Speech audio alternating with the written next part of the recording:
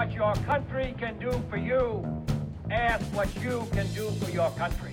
You're listening to Oh Brother, When Art Thou? And now here's your host, Neil White. Welcome to episode 3 of Oh Brother, When Art Thou? I'm Neil White, and along with me, as always, is my brother David White. Thanks for joining me again, David. Always glad to be here, Neil. Canada Day is over. The 4th of July is over, but the good news for me, David, it's all long gone, but we're actually having fireworks here in Timmins tonight. They had bad weather on the actual Canada Day, so they've saved the fireworks, so I get a bonus fireworks display. Isn't that awesome? Bonus fireworks display. We're always up for more explosions on Oh Brother, When Art Thou? Speaking of which, I guess it's let's get into some explosions here and talk about our main subject today. Oh brother, when art thou? Neil, it's the 12th of November, 1838, and huddled in a boat bobbing on the St. Lawrence River, a little more than 150 American volunteers are waiting for their turn to invade Canada. Wait, they're invading Canada? You said it was 1838? 1838, that's right. Why were American volunteers invading Canada in 1838? What's going on in the country at that time? Well, we're going to have to start back in 1837. So in 1837, in England, the old king dies and Queen Victoria comes to the throne. That may not sound like it's immediately important to Canadians, but at this time, Canada's still part of the British Empire, so it's a big deal politically. And it has... So Canada has a new queen. We have a new queen, and there's a surprising effect of that. Which is? In Lower Canada, what we would call Quebec, a group of French patriots with long-standing grievances over how they've been treated by the British Empire start a rebellion, partially because they think that the British, with a new queen, might be weak or disorganized and not ready to react to them. But whatever their direct motivation, they rise up. And this has a knock-on effect.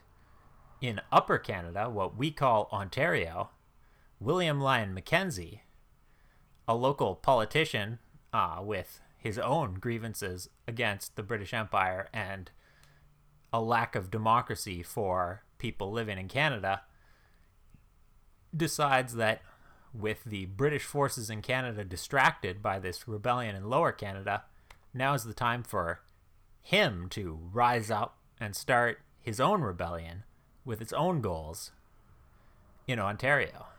So the Canadian British subjects are actually rebelling against Britain here in Canada. They are, yes, in 1837. Right, and it's led by William Lyon Mackenzie. Is he related to the Prime Minister later on, William Lyon Mackenzie King? He's Mackenzie King's grandfather, as it happens, on the maternal side. Wow. Yeah, little coincidence, small world. Small world indeed, I guess. So his rebellion's obviously not successful because we know Canada doesn't become a country till 1867. Indeed, his rebellion doesn't last very long on Canadian soil. He gathers his forces at Montgomery's Tavern in Toronto. Okay, so for those of you listening at home, you won't even realize this, but David just accidentally hung up on me. We just had to restart this here because David hung up the phone on me. All right, David, you're back? I'm back. Okay, try not to hang up the phone again. I will try my very best. William Lyon Mackenzie's rebellion wasn't successful? It wasn't successful. He rallies his supporters at Montgomery's Tavern in York, what would become Toronto, which even then was the capital of the province. But once he rallies them there, it quickly becomes obvious that there's more loyalists rallying to defend the capital than supporters of Mackenzie's rebellion rallying to seize it. And after a brief skirmish at Montgomery's Tavern, his men flee, and Mackenzie himself flees across the border to America, allegedly in women's clothing. Fights outside a tavern. It's a proud Canadian history, I suppose.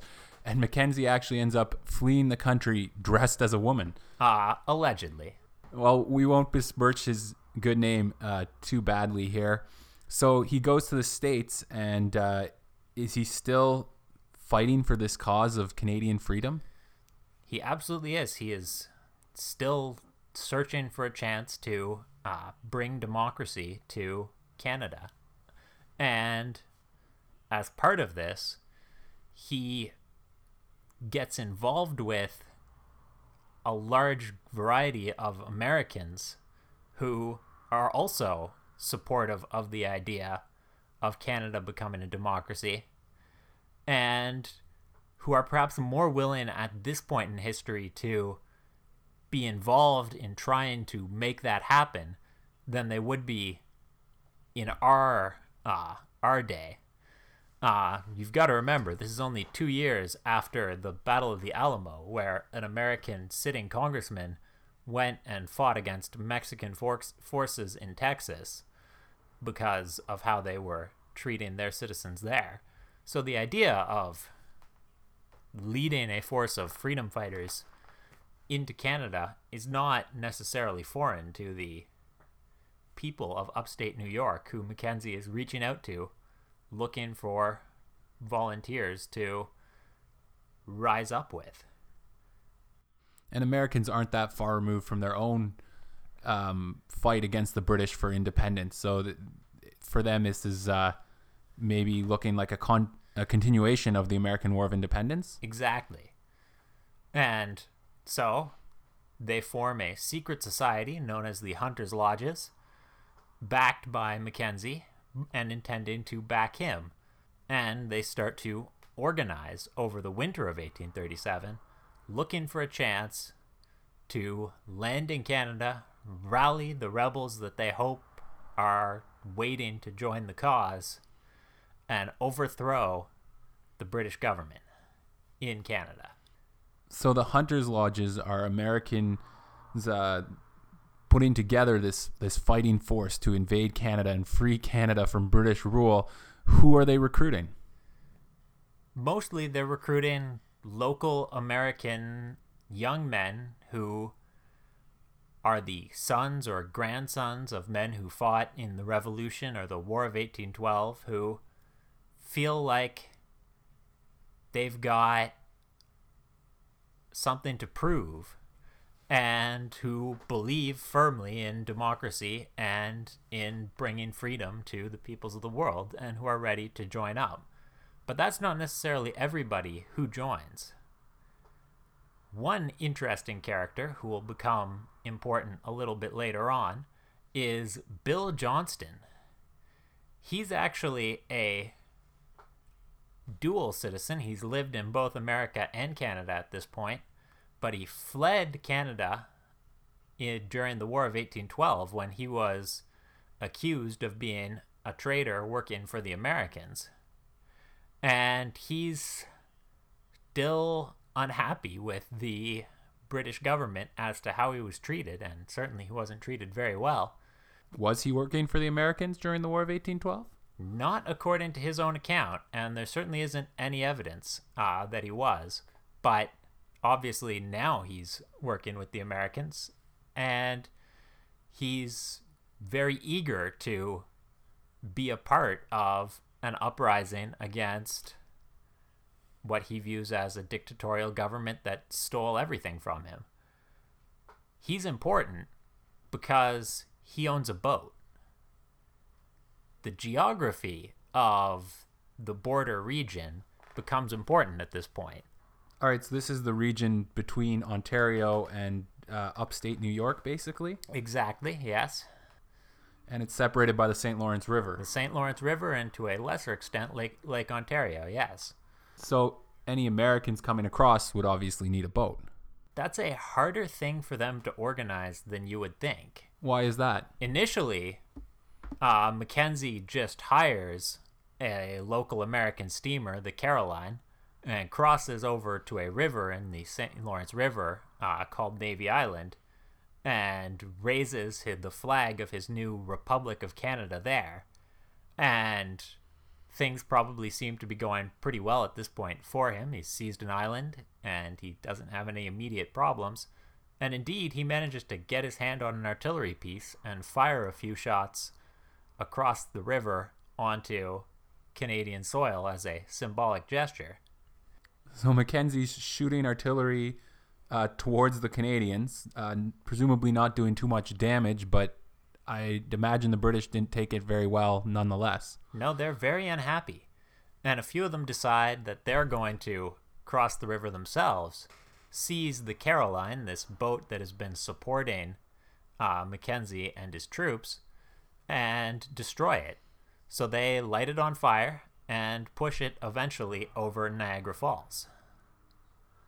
That must have been quite a sight, seeing the Caroline go over Niagara Falls lit on fire. Well, unfortunately, it appears that the Caroline had already burnt down to the waterline before it went over the falls, so there wouldn't have been much to see. But luckily, local woodcut artists working for the newspapers of the time cheerfully added very dramatic renditions of this image, sometimes including little additional items like men fighting, sword fighting in the riggings, just to make sure that there was the drama that reality didn't offer. So I guess the woodcutters were basically early Hollywood. Exactly. Okay, so after the Caroline's burnt and sent over Niagara Falls, what's plan B here for the Americans and William Lyon Mackenzie?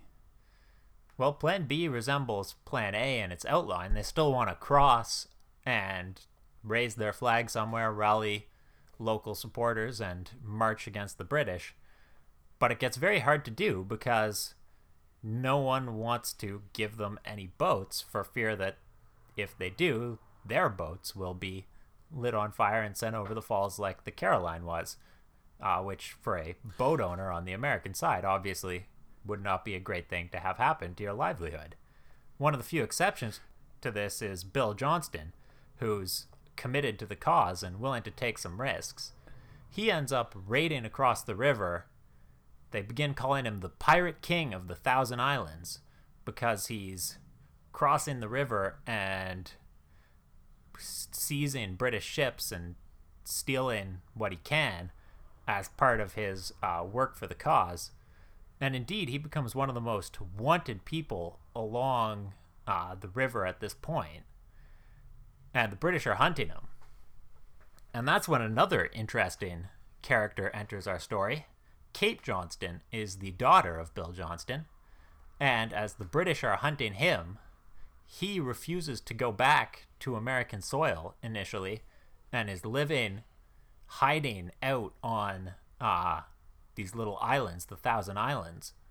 And Kate Johnston ends up being in charge of bringing him food and generally keeping him supplied, which makes her a bit of a local legend in her own right for her ability to avoid and outwit the authorities who are hunting her. And at this point, even the American authorities, who aren't hunting most of Mackenzie's supporters, who they view as having done nothing wrong, are a little bit nervous about Bill Johnston and his alleged piracy, and they're hunting for her too. But even with the police forces of both countries after her, she's evading them quite nicely, which leads to her picking up the same, well, almost the same nickname that her father had already had, the Pirate Queen of the Thousand Islands. Who knew there were pirate kings and queens on the St. Lawrence River? It's a beautiful area, the Thousand Islands. I'd recommend you go visit, but I maybe wouldn't recommend piracy. So does their piracy help the American cause? Do they get the support they need? Well, to a certain extent, it does help to publicize it, but it's just not enough. They're not rallying any Canadians on the Canadian side to their cause with what most Canadians at the time would just view as petty robbery. So the Americans begin to work harder on their whole crossing strategy. And there's several small attempts at this point, usually very small attempts, for small American bands to cross the St. Lawrence with the goal of seizing some portion of the Canadian shoreline. One of the most intriguing of those isn't intriguing for the American forces crossing, It's intriguing for the British forces defending. And why is that? The local British commander is a guy called Josiah Henson, the Reverend Josiah Henson, actually. And what's interesting about Mr. Henson is that he wasn't originally British or Canadian.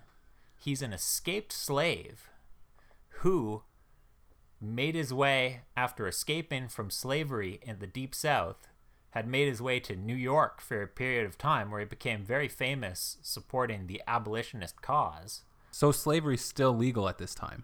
Slavery is still legal in America at this time. And in point of fact, the Fugitive Slave Acts, the acts that allow escaped slaves to be brought back to the plantations that they escaped from, are being passed at this time. And that's why the Reverend Henson decides that he wants to live outside of America, where he can't be captured by slave catchers and brought back to his former master. And therefore, he crosses the border and enters Canada. And then, once in Canada, when this whole revolution begins with Mackenzie, he decides to fight against it, specifically because he's afraid that the extension of American-style politics into Canada will include the extension of American-style slavery. So this is an escaped slave. He's come to Canada, and now he's fighting for the British against the Canadian freedom fighters. Against the Canadian rebels, shall we say. Sure. One man's rebels, another man's freedom fighter, I suppose. Exactly. They both have a vision of what they consider freedom to be, whether it's democratic politics or personal liberty. But they're all willing to fight for it. And he commands a small company, mostly of black troops, in the 2nd Essex Regiment of the Canadian militia, and they successfully fight off a very small American attack, and he writes about it in his autobiography. But these small American attacks quickly die out. There's simply no point crossing the rivers in groups of a dozen or less. Everyone in the Hunters' Lodges know, if they want to make a real difference, if they really want to raise the Republic of Canada's flag above the Canadian shoreline, they're going to need to cross on a larger scale with a more impressive force. It would seem like that would be obvious. I mean, attacking the largest empire in the world with a dozen guys doesn't seem like such a great strategy for the Hunters' Lodge. No, it's a terrible strategy. But what you have to remember is that the Hunters' Lodges are not made up of experienced military figures. They're made up of a group of random, usually local politicians leading local cronies, all of whom want to seize control. There's a number of men at this point who stand up and declare themselves to be generals for the Republic of Canada. And one of the ways to try and gain credibility initially is to try and lead a force across the border.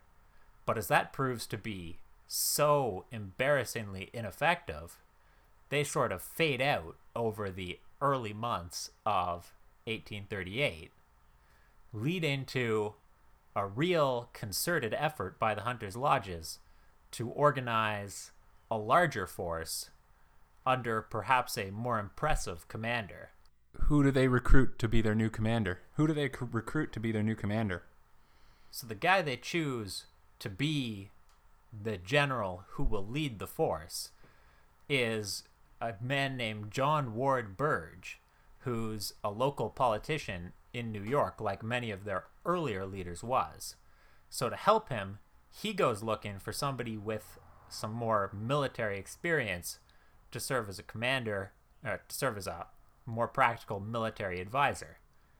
Unfortunately for him, the guy he chooses is a local celebrity by the name of Nils von Schultz, who claims to have significant military experience leading a revolution in Poland against the Russian Empire, who held Poland at this time. He also claims to be a Polish aristocrat. And unfortunately, he might not be quite what he seems to be. So Nils von Schultz, now he's an aristocrat in upstate New York, claiming to have been a Polish freedom fighter and an aristocrat in Poland, but really he might just be a con man? Well, really he might just be a guy called Nils Gustaf Ulrich, a peasant who was born in Finland, also a portion of the Russian Empire at this time, who moved around Europe looking to better himself. At some point started calling himself von, which was a indicator that you were an aristocrat. Later picked up von Schultz. Then the claims of being a Polish aristocrat specifically start to come in. And then at some point he moves to America. And after that, we start to find references to him specifically being a freedom-fighting aristocrat in Poland. It's hard to call him a con man when there's not a lot of evidence that that's exactly how he was raising his income, but certainly he was improving his position with these fabrications as to his past. So he's basically been fudging his resume to make himself sound better and become an aristocrat, which seems like not a bad idea until you end up getting recruited into a fighting force that's going to invade Canada. Well, that's what you or I might think, but Nils von Schultz actually seems very enthusiastic about the whole idea. He joins up. He's on the boats with the rest of them. He shows every signs of being enthusiastic about this whole command of this expedition. And that might be lucky, because General Burge, who was supposed to be in command, is with them on the 12th of November when they're starting the embarkation at the docks onto the boats brought to them. One of the boats that's present there is Bill Johnston's boat. And he is, as I've already mentioned, perhaps the most enthusiastic naval commander that the hunters have. The pirate king of the St. Lawrence. And Nils gets onto his boat along with a large number of the troops. But Burge tries to get a local boat owner to get him across on a different boat. And unfortunately for General Burge, that local boat owner is not enthusiastic after the whole example of the Caroline, and he refuses to cross. So as the night passes and the boats cross the river, Nils von Schultz ends up being the most senior commander to have actually crossed the river from America to Canada. So Nils von Schultz, after having fudged his resume, is now in charge of this American force that's landing in Canada to try and free it from the British Empire. How do the Brits react to this? The first they learn of it is when the local force at Prescott starts to hear that trouble is crossing.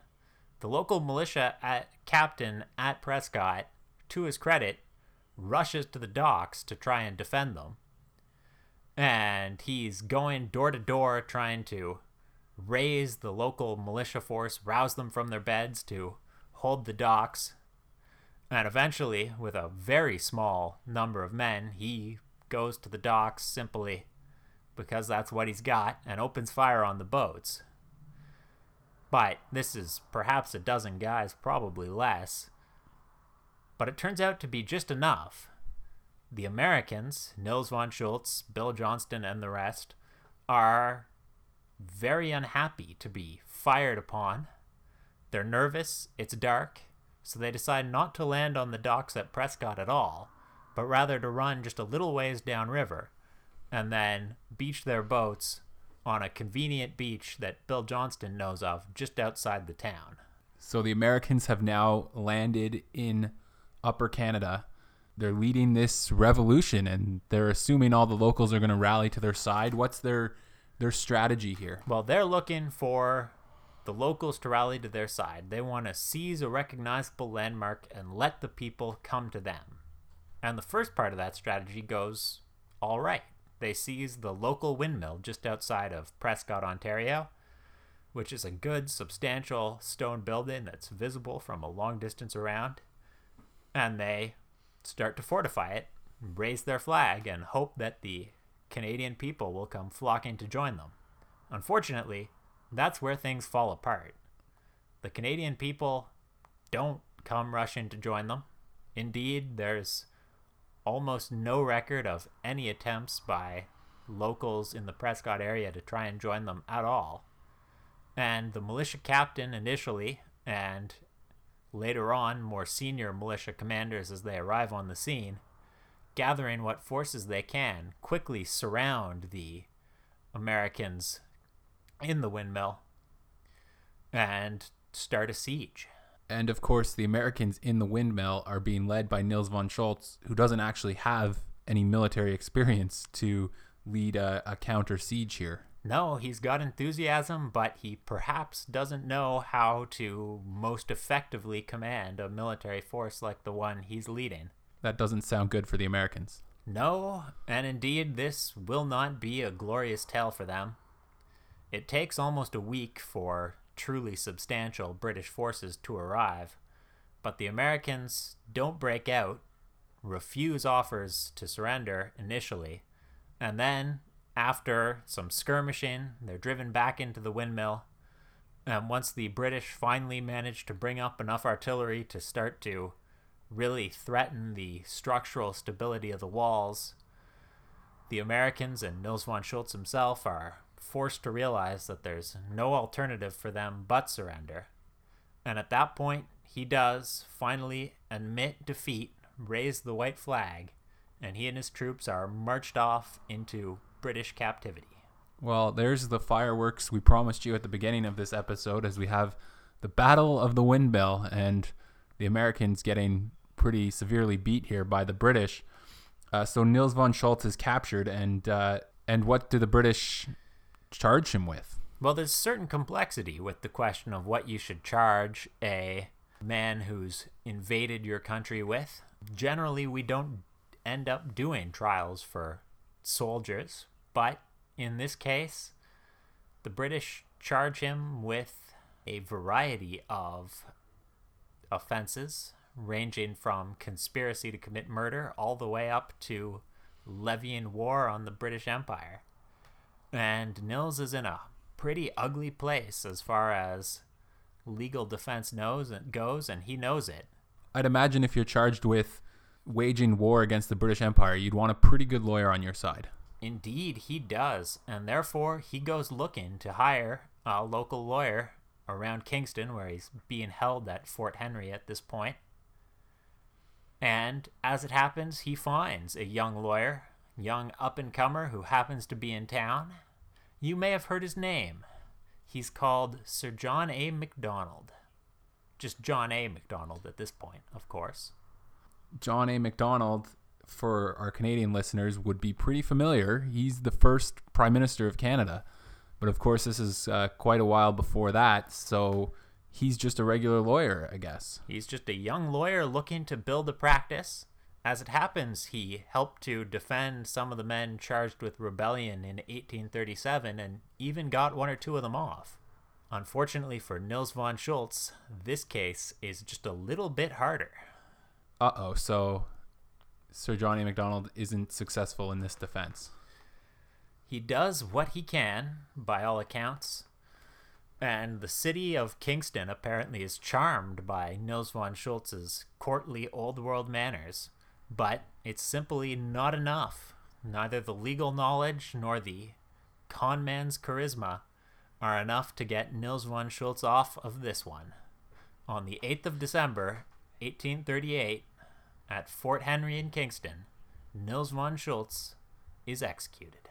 What a life lived, though, from a peasant in what's now Finland, making his way to America, taking on this aristocratic background, and then taking the lead in this force that invades Canada, fights against Britain, and is ultimately defended in a trial by the future Prime Minister of Canada. What a adventurous life for Nils von Schultz, and he probably made it sound even more adventurous than it was. Absolutely. He is an adventuresome man at a dramatic time. And indeed, a lot of the men and women who fought in the rebellion of 1838 would find it to be a defining moment. Bill Johnston, by the way, since I've mentioned him several times throughout this podcast, escapes after the Battle of the Windmill, continues his raiding for a few more months. The American government decides that they need to more strictly enforce neutrality laws, given how many forces have been leaving their country to invade Canada. As part of their crackdown, they managed to capture Bill Johnston, but Kate Johnston, the pirate queen of the Thousand Islands, breaks him out of prison not once but twice. But in the end, it's all for naught. The Hunter's Lodge is finally disbanded, unsuccessful, and the history of Canada continues on, not as a republic, but still as a colony of the British Empire. And the rest, as they say, is history. Well, thanks for telling us this story, David, about a con man, a pirate king, an escaped slave, a future prime minister. A lot of colorful characters in this one. Sometimes that's the way history goes. Speaking of colorful characters, I think we'll wrap up our episode, as we always do, with a quick game here. David, sound good? Sounds good to me. And if you've been listening, you know I always come up with very inventive names for our games. So this one's called American or Not. Pretty simple premise. I'm going to pitch you some famous Americans here, David, and you're going to try and guess whether they are actually, in fact, American. All right. Our first one is the first female Secretary of State of the United States, Madeleine Albright. Madame Albright. All right. Was she American? Was she American? I'm going to guess yes. She was not. She immigrated from Czechoslovakia in 1948. Okay, our next one, David. Some music history here. Eddie Van Halen, the co-founder of Van Halen. I'm going to say he was. Oh, wrong again. Eddie Van Halen was actually born in, well, a city I'm not going to try and pronounce, but it's in the Netherlands. Sorry, my Dutch isn't that good. And he immigrated to Pasadena, California in 1962. All right, David, you got to get back on track here. The 8th president of the United States, Martin Van Buren, was he American? Pretty confident you have to be American to become the president, so I'll say yes. Well, remember, in the early days of the United States of America, presidents weren't necessarily born in the U.S. because, of course, it wasn't a country until after the War of Independence. You going to stay with your answer? I always stay with my answer, Neil. Smart choice. He was the first U.S. president who was not born a British subject. He was born December 5th, 1782 in the village of Kinderhook, New York. And I happen to know that's your birthday as well, December 5th. Indeed it is. Not quite there yet, so I won't wish you a happy birthday. This one is an interesting one. Was he American? Captain America. Captain America. Oh man. I'm going to say yes, but probably not in at least 4 different variants of the comics universe. Yeah, I won't get into the expanded comics universe, but of course he's a fictional character. But Stephen Rogers was born in the Lower East Side of Manhattan. So he is American. He was born, according to the comics lore, in 1920 to poor Irish immigrants. So he was a first-generation American, Captain America. All right, and our last one, David. This is actually a real person, not a comic book character. Joseph Pulitzer, the newspaper publisher and the founder of the very famous Pulitzer Prize. Was he American? I'll guess no, just to shake it up a little. And you're right. He immigrated from Hungary to Boston in 1864 when he was 17 years old. So that's our little game of American or Not. Good job, David. Thank you. And that brings us to the end of this episode of Oh Brother, When Art Thou? Thanks for listening and thanks for playing along with us. If you want to connect with us, please do. Our website is obrother.ca. If you want to send us an email, obrotherwhenartthou@outlook.com, or on Twitter, Instagram, or Facebook, When Art Thou is our handle, @WhenArtThou on Twitter, Instagram, and Facebook. Thanks for listening. I'm Neil White with David White. This has been Oh Brother, When Art Thou?